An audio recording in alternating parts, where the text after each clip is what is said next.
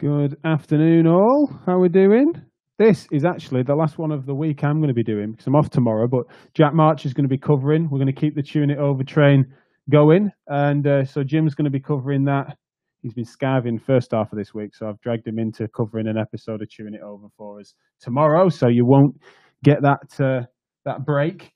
So yeah, we've got a really good episode planned because I'm really kind of keen for your thoughts on two key topics. One of them just kicking off on Twitter last few days about whether we should be aspiring for the profession to become, or the industry or MSK therapists to become obsolete. You know, this idea in which you might aspire for patients as individuals as well as then society at large to become better at managing musculoskeletal complaints in such a way that we're then needed less, and that would be a valuable goal. Now, obviously, there's a big difference between that being a goal and that being likely reality, and so I definitely want to get your thoughts on this. But say hello if you can hear me. Always gives me the confidence, especially having done 5 minutes without my microphone on earlier in the week. So do say hello if you can hear me okay, and I hope you're having a good time.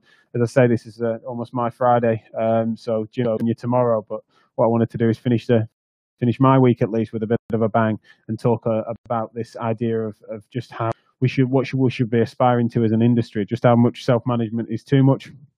Some analogies being used on Twitter are comparing us in many ways to mechanics or to hairdressers or to firefighters and all sorts of stuff like that we're going to get stuck into.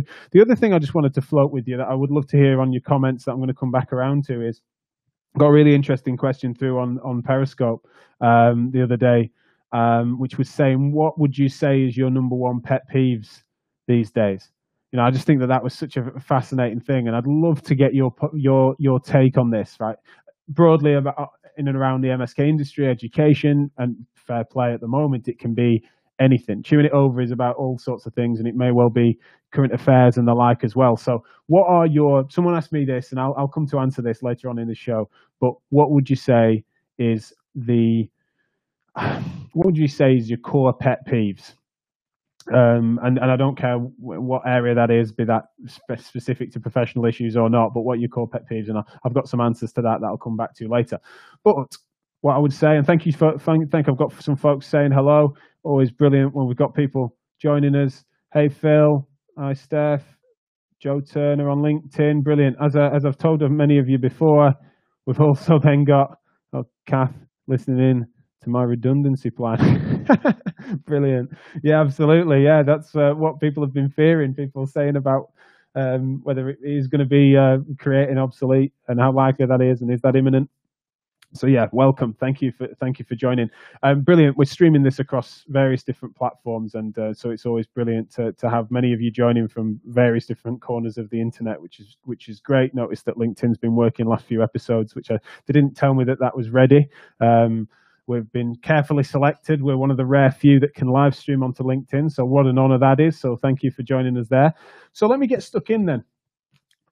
What was then floated, and it came off the back of an article that Evie Martin had posted, where the Critical Physiotherapy Network, Dave Nichols, had posted a blog post that had then been integrated into a Finnish publication for physiotherapists there in Finland, of which Evie lives in Finland, known as being the online physio, and has a network of virtual consultation support and brilliant work that she's doing. But she floated this idea and posted a screenshot of this article, which says that essentially is the amount of online sharing, particularly in and around COVID, is that then meaning that there's so many materials and resources that people are going to be potentially then driving. There's going to be so much free content out there, so many ways in which people can interact with it for free, that fundamentally you're going to do physios out of a job, and that over time we're going to be creating such a self-management culture and an online resource set that potentially people wouldn't be seeking out our expertise quite as much as they would otherwise be. And then Matthew Wyatt posted, and Matthew, those of you that don't know me, me and him, work closely together through MSKR, etc. And he's someone that has been doing a lot of work as MSKR's Associate Director for Clinical Excellence. And so he was then arguing that essentially we should be aspiring, and they used this word, and which kind of clearly triggered some people, which was we should be aspiring to make ourselves obsolete. And that was what he did unpack in more tweets, was the fact that done well, we would be making the interaction that we have with individual patients such a thing that they would then live their lives in better and healthier manners in which they would therefore need us less as individuals. But then also, if society at large was doing better, managing their care better, managing their health better, a lot of the predisposing factors that influence musculoskeletal issues, barring your more say acute or contact style sporting injuries, you're in a situation where their ability and recovery would be such that they wouldn't need us as much, right? It would attenuate the need for us. And so you then use this word, we would make ourselves obsolete. You then got this issue that I had with it, is that you've got two key variables that happen there. You've got the fact that, is that an aspiration?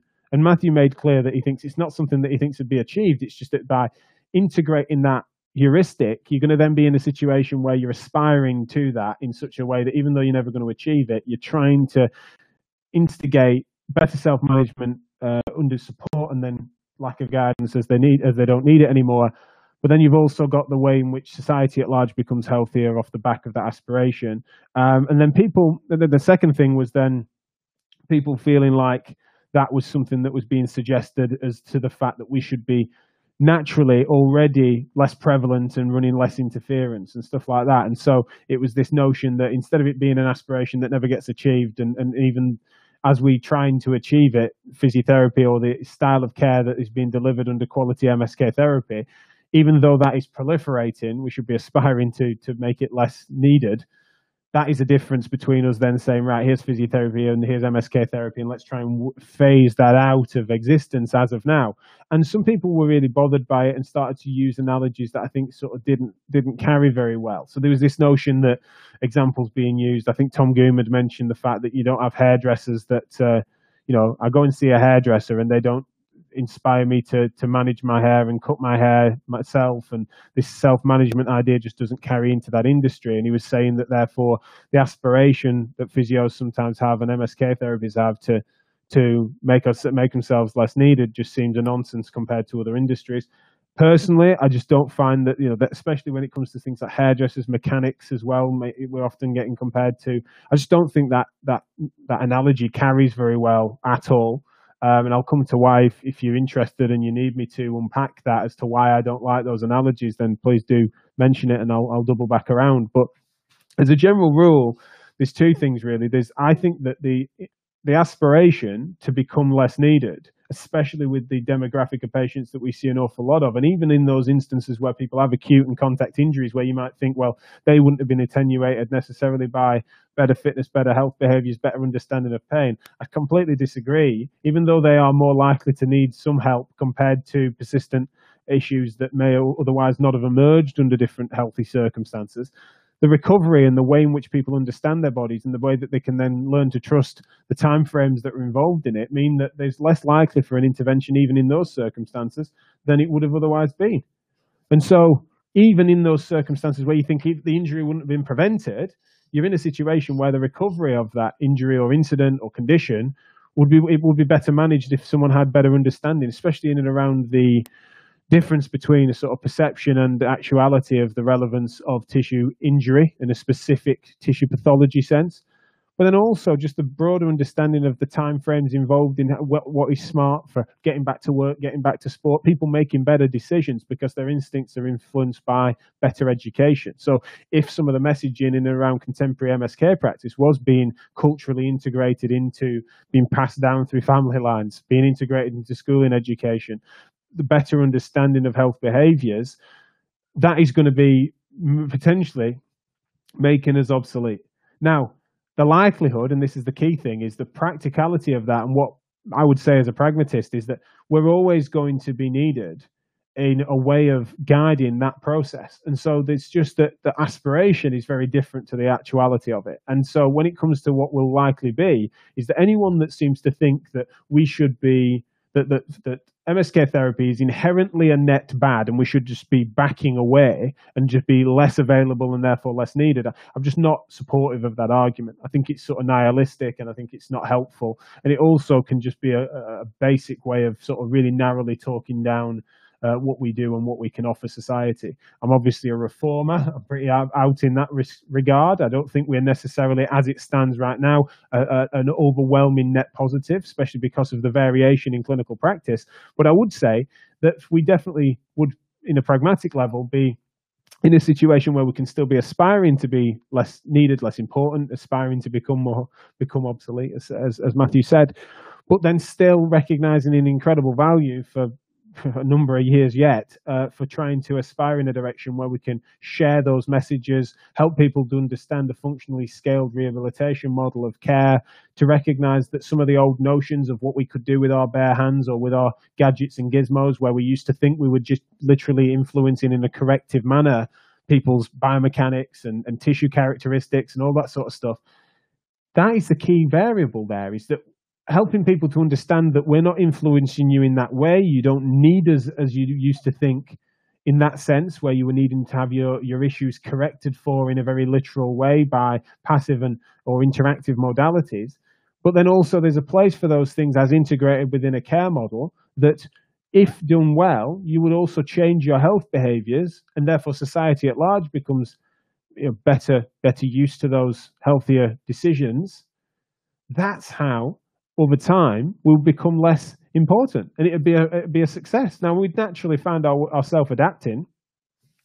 If weirdly that utopia came, it'd be very strange if the skill set that we'd garnered to help people get there wasn't able to adapt into other things. Now, it'd be very strange, I think, to even get there, but the ability for us to then recognize the sort of coaching aspects, as Andrew McCauley was making some great points, as was Katie Napton and Evie Martin, I think, as well, weighing in a bit on this, where they were sort of suggesting that the coaching aspects of what we were doing in terms of care delivery are going to be so central to helping people change behaviors in all host of ways. So it's very strange if we were to become obsolete as people, as characters that are able to sell their labor. That'd be very strange.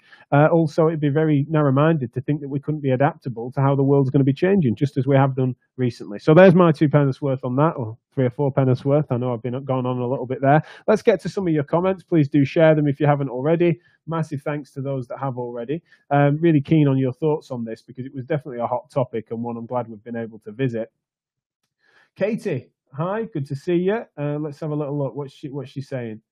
Let's get some of these on screen. Right, people will still need personal guidance, certainly for the foreseeable future. And the fact that good info is out there is a positive. Absolutely. So at the heart of what we were talking about before I started going off on one just about the Twitter thread is obviously the core of this at the start was Evie posting that thing about the fact that materials are readily available and people being concerned that you're almost giving away too much for free. Therefore, the individuals that deliver those services are going to be less needed. That was one of the hearts of the argument. And what Katie's saying is good info being out there is going to be better. It wasn't mentioned in any of the original posts, and although I think it got brought up in the thread stream, is obviously we're invested as MSKR for quality patient information, so you can send your patients to mskr.info for quality patient information, and it's free of charge, and we're proud that is the case. Who else has got some comments in here? Katie just adding to her points here as well. We should always try and encourage self-management, be realistic about the treatment limitations. Absolutely. No, as ever, I'm rather a big Katie Napton fan. Do check out PhysioFast online, which is now in Boots. What a breakthrough that is for the profession. Brilliant therapists and brilliant styles of delivery virtually available in Boots on your high street. How exciting is that? Do check them out. Some other great comments here. Let's try and get through some of them. One coming in from LinkedIn here from Phil Harris. Thanks a lot for joining us, Phil, over on LinkedIn. One of the strengths that we have as physiotherapists is education. The online content available is great, but it needs to be adapted to the individuals. And that is where the artistry of physio comes in, and why I don't believe that will result in less of a need for physios. Couldn't have put it better. In fact, I've just spent 10 minutes ranting, and Phil's just summed that up really lovely. I think that is it, is that human interface of integrating some of that education or making it individualized for patients when they need it. So sometimes they might go through a process of engaging with general information, and often they're done well, and when they've got the right advice, it might only get them to sort of 40%. And to get them beyond that sometimes needs that individual soft touch and artistry, as Phil's put it, which I think is really interesting for him to have raised, and I can't agree more. Ellie Tipney, hi Ellie, great to hear from you. She's over on Facebook. Makes complete sense to me that can be our goal. That's what therapy is. Our jobs will not be at risk. Yeah, I think, admittedly, I find that it's such a. It seems to be like I said, people were triggered and being a bit blinkered into thinking that was somehow it wasn't a negative message. It was actually quite an inspiring way in which we might, by aspiring to do ourselves out of a job in a narrow individual sense, would only proliferate the need. So I think that's why I do agree. I think it feels like it would be smart.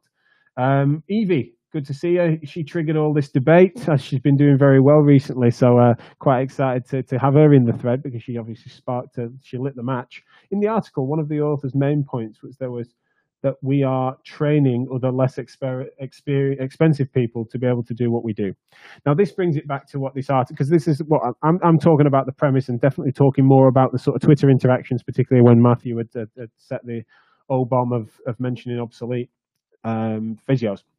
But what Evie's mentioning there is that in the actual piece, it was saying about the fact that we're training other less expensive people to do what we're doing. And underneath that, and I'll post a link to the blog post itself, where the point's being made about the fact that sometimes we might be commoditizing some of the work that we do in such a way that then devalues the profession. And it's an argument that gets made in that piece. It's not, maybe it's one that we'll discuss next week. I think it's probably a worthwhile thing to zoom in on ourselves. But fundamentally, I think there's some flaws in that argument and some flaws in that logic, not just in that piece. Unfortunately, it's something that I think that piece of work, but also some of the places in which that's nested. There's plenty of things I disagree with some of the stuff that's coming out of that network, and I think that at the heart of it is just a bit of a narrow reading of, it sort of looks critically, which is smart, but in a sense, it's not necessarily recognizing the approaches to how that can be of a benefit as well as a negative, and balancing those things out appropriately, recognizing that training other less expensive people, it's just like, well, it depends what's happening to the person that's then done the training. It's like, it's highly unlikely that they're going to be displaced. In fact, there's no evidence being provided that is happening, that there's going to be a displacement of that person that did the training. If anything, they then hopefully managing an appropriate caseload, and then those that have been trained by them are then managing a similarly appropriate caseload. And so I just don't think that argument was well unpacked, and if we want to visit that more closely, then we can do on another Chewing It Over episode. Let's have another look at a couple of other comments here. This is brilliant. Yes, of course, Jeanette. Jeanette Lewis here said, could we get a link to the article? Thanks, that'd be great. Evie, if you don't mind, that'd be brilliant if you can post that. If it's not there on the stream when I'm done, I will get that posted to the original blog post and to the actual tweet stream. Would be really brilliant. Thank you for that, so that people can understand the context of which we're chewing over today. Joe Turner, lovely comment here. Let's have a look. I've been lucky enough to speak to medics about this issue. Another aspect to this is how we model health behavior ourselves. If we're overwhelmed, burnt out, because we have the belief that our value is how we're depended on for fixing, we are reinforcing the problem.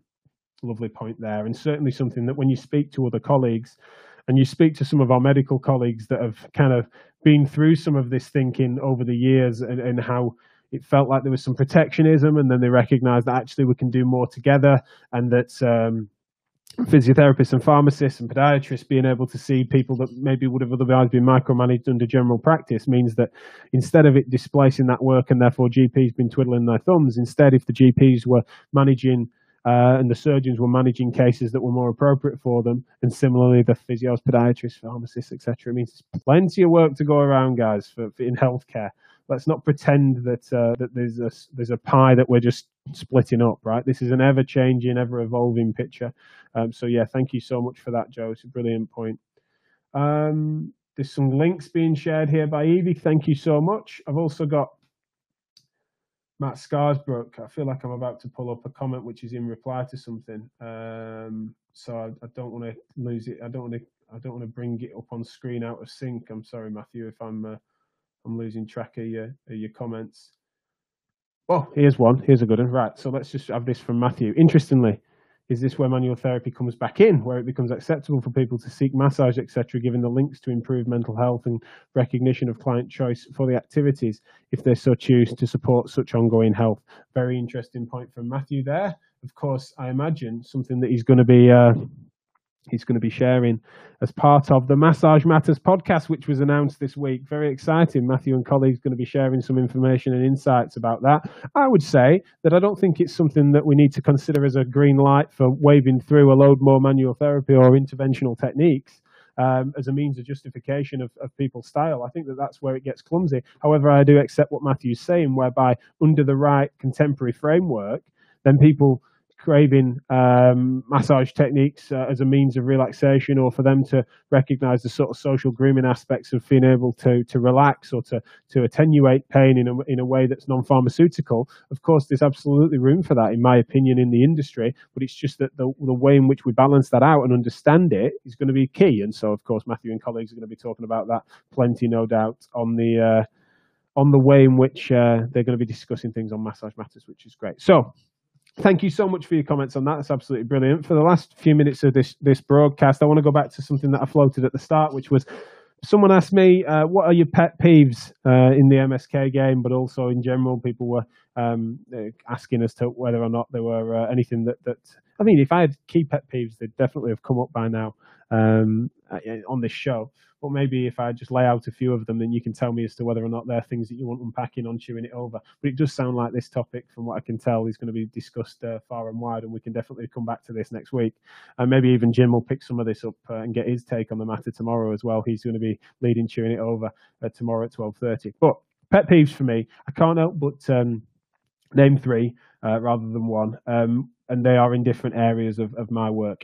On a practice-based level, in MSK practice, my biggest pet peeve, admittedly, is the categorical thinking that can be narrowly pigeonholing people into diagnostic categories, or the fact that people are picking a modality or style of delivery of treatment. So even on the, regardless of diagnosis and assessment, there's then people still taking sides over what style of therapist they are. And I just think that the melting pot idea is, biopsychosocial concepts of what is contributing to and what dispositions people have that are then contributing to diagnoses, and what are influencing their symptoms and influencing their life, particularly when it's someone that's got a problem that's recurrent or persistent.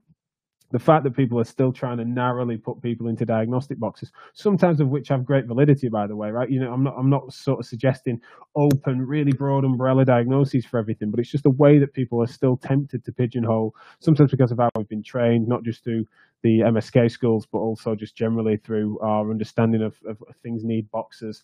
That still drives me crazy on a clinical level. And I think that the majority of people that come and see us for an eighth opinion or whatever, it's so rarely something that's super niche or super specialized, where I'm pulling a really interesting diagnosis out of the bag. It's usually something where people have been narrowly pigeonholed by different clinicians into something that just needed to comply them within a reasoning model. And then they've picked treatment of that in such a way, it just sort of makes me feel uncomfortable.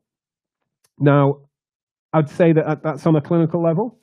On a education and sort of interprofessional education piece, I'd say that one of my pet peeves is a inherent lack of qualification and lack of collaboration. Sorry, where some of the best ideas, of course, aren't exclusive to any particular governing body or organization or podcast team. In our case, we all have these ideas, and we know that there's other things that are going on that are not dissimilar. And instead of collaborating those things together, sometimes, despite knowing about them, instead of bringing that together and joining forces or making sure that things don't get duplicated, the amount of educational and sort of labor waste that goes on by people trying to reinvent the same wheel, it just drives me crazy. And it gets me frustrated in many ways, does that, because there's just so many examples whereby people want their own badge or name or label across the top of something, and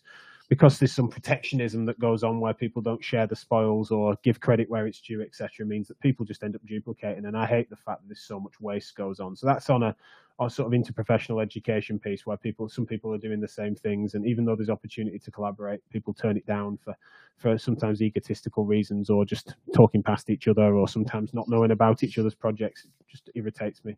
So that's a pet peeve there. And on a policy level, the biggest one that you'll hear me bringing up, and I'll probably talk about this, it's got planned for next week's episode, probably get some guests on about this, is that there's on a policy level, the leadership style level, then I just think that the biggest pet peeve I have in the industry is cowardice.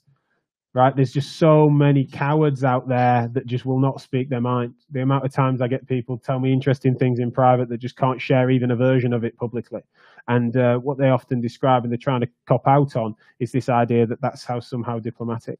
Now, what I always describe, and it's a bit of a sloganeering thing from me, is that the gap between what you think and what you say publicly can sometimes be diplomacy, right? Sometimes it's not appropriate for you to speak your mind quite as abruptly as you might be thinking it. Sometimes it's diplomacy. But sometimes the gap between what you think and what you say publicly is just cowardice. And sometimes you've got to be able to try and know those two things, be able to tell them apart. Because sometimes you might think that you're being diplomatic, when actually you're just being a coward. And sometimes it might come across as cowardly, whereas actually it's more diplomatic. But fundamentally, don't pretend, don't kid yourself that you're always being diplomatic or that your leaders are being diplomatic. To have something, hold an opinion in private and not be able to share it publicly, you've got to find a way to do that. There's got to be a bit of bravery involved in that and sticking your neck out. And it just drives me crazy, the amount of backroom deals that go on, or muttering under breath, or people being forthcoming with really interesting opinions that would really, in my opinion, often help the situation, that then just can't get shared because people are being cowardly. So that just drives me crazy on a policy level. They're my pet peeves. If I had to pick my one of those three, I'd really struggle. But I suppose you can see I'm getting particularly passionate about the latter one. So let's see what your thoughts are on that. Please post your comments in here. We've not got a lot of time for this now, but essentially, if you post your comments in, we'll definitely pick that up in future episodes. It certainly sounds like any of those pet peeves could be something to chew over in a bit more detail, particularly if you disagree with me. Or if you've got any other pet peeves, then please do share them with me. Any questions, we'll definitely come to them on another episode. Many thanks here to those of you that have joined today, particularly here. We've got Jo Turner. She seems to have joined us for the duration, which is great. So she's saying yes to collaboration and to courage. She seems to be agreeing with some of my pet peeves here, which is brilliant. Also, lovely comment here from Jeanette Lewis. Thanks for joining us again, Jeanette. Couldn't agree more. Physiotherapy and sports therapy is a perfect example of that. I imagine she's meaning the lack of collaboration and things like that. Absolutely. Do check out MSK Reform if you haven't already to see how we're going to try and bridge those gaps. Oh, I've got a comment here from YouTube. Khan Shin, thank you for joining us, Khan. What is your view on transitioning into telehealth? Let's make sure we visit that next week. Let's get people like Katie Knapt and Evie Martin involved in that conversation too about telehealth and consultations. There's some pros and cons to various different things of it, but done well with the right heuristic of reasoning, I think it can be a brilliant asset, and we need to integrate it very, very quickly. And you know, as I mentioned before, those names are the people to go and look at for how you can smooth the bridge, smooth the lines. I don't know. Ride the bridge over to a comfortable world of telehealth. Oh, there's some brilliant comments here. I can't get to them all. And I notice I'm out of time. I'm 2 minutes late starting. Struggling to get off my last call because, as you know, I'm a witterer, a waffler. And so you're lucky I was on time ever. But thank you so much for joining. That's been a whirlwind of a show. I really enjoyed talking to you about pet peeves, but also about whether or not we should be aspiring to be obsolete. What a brilliant topic that was. As was highlighted in the comments, you know, we weren't able to zoom in on every single part of it. It was more reflecting on the sort of Twitter furore that had gone on around it and whether that's a good aspiration and whether it's practically relevant, whether the analogies that we used across different professions, then please do let us know. So thank you so much for joining. Hope you've enjoyed chewing it over today. Join us tomorrow. Jim will be covering for me. It's the first time it's been covered. I'm sure he'll do a fantastic job. And otherwise, I will see you next week. And if it all goes well, you'll get a fancy little outro from me, but it rarely does. I usually fluff it up at this point. But I'll see you later. Thanks a lot for joining. Do comment and share. Get this shared widely, and I'll see you next week. Take care.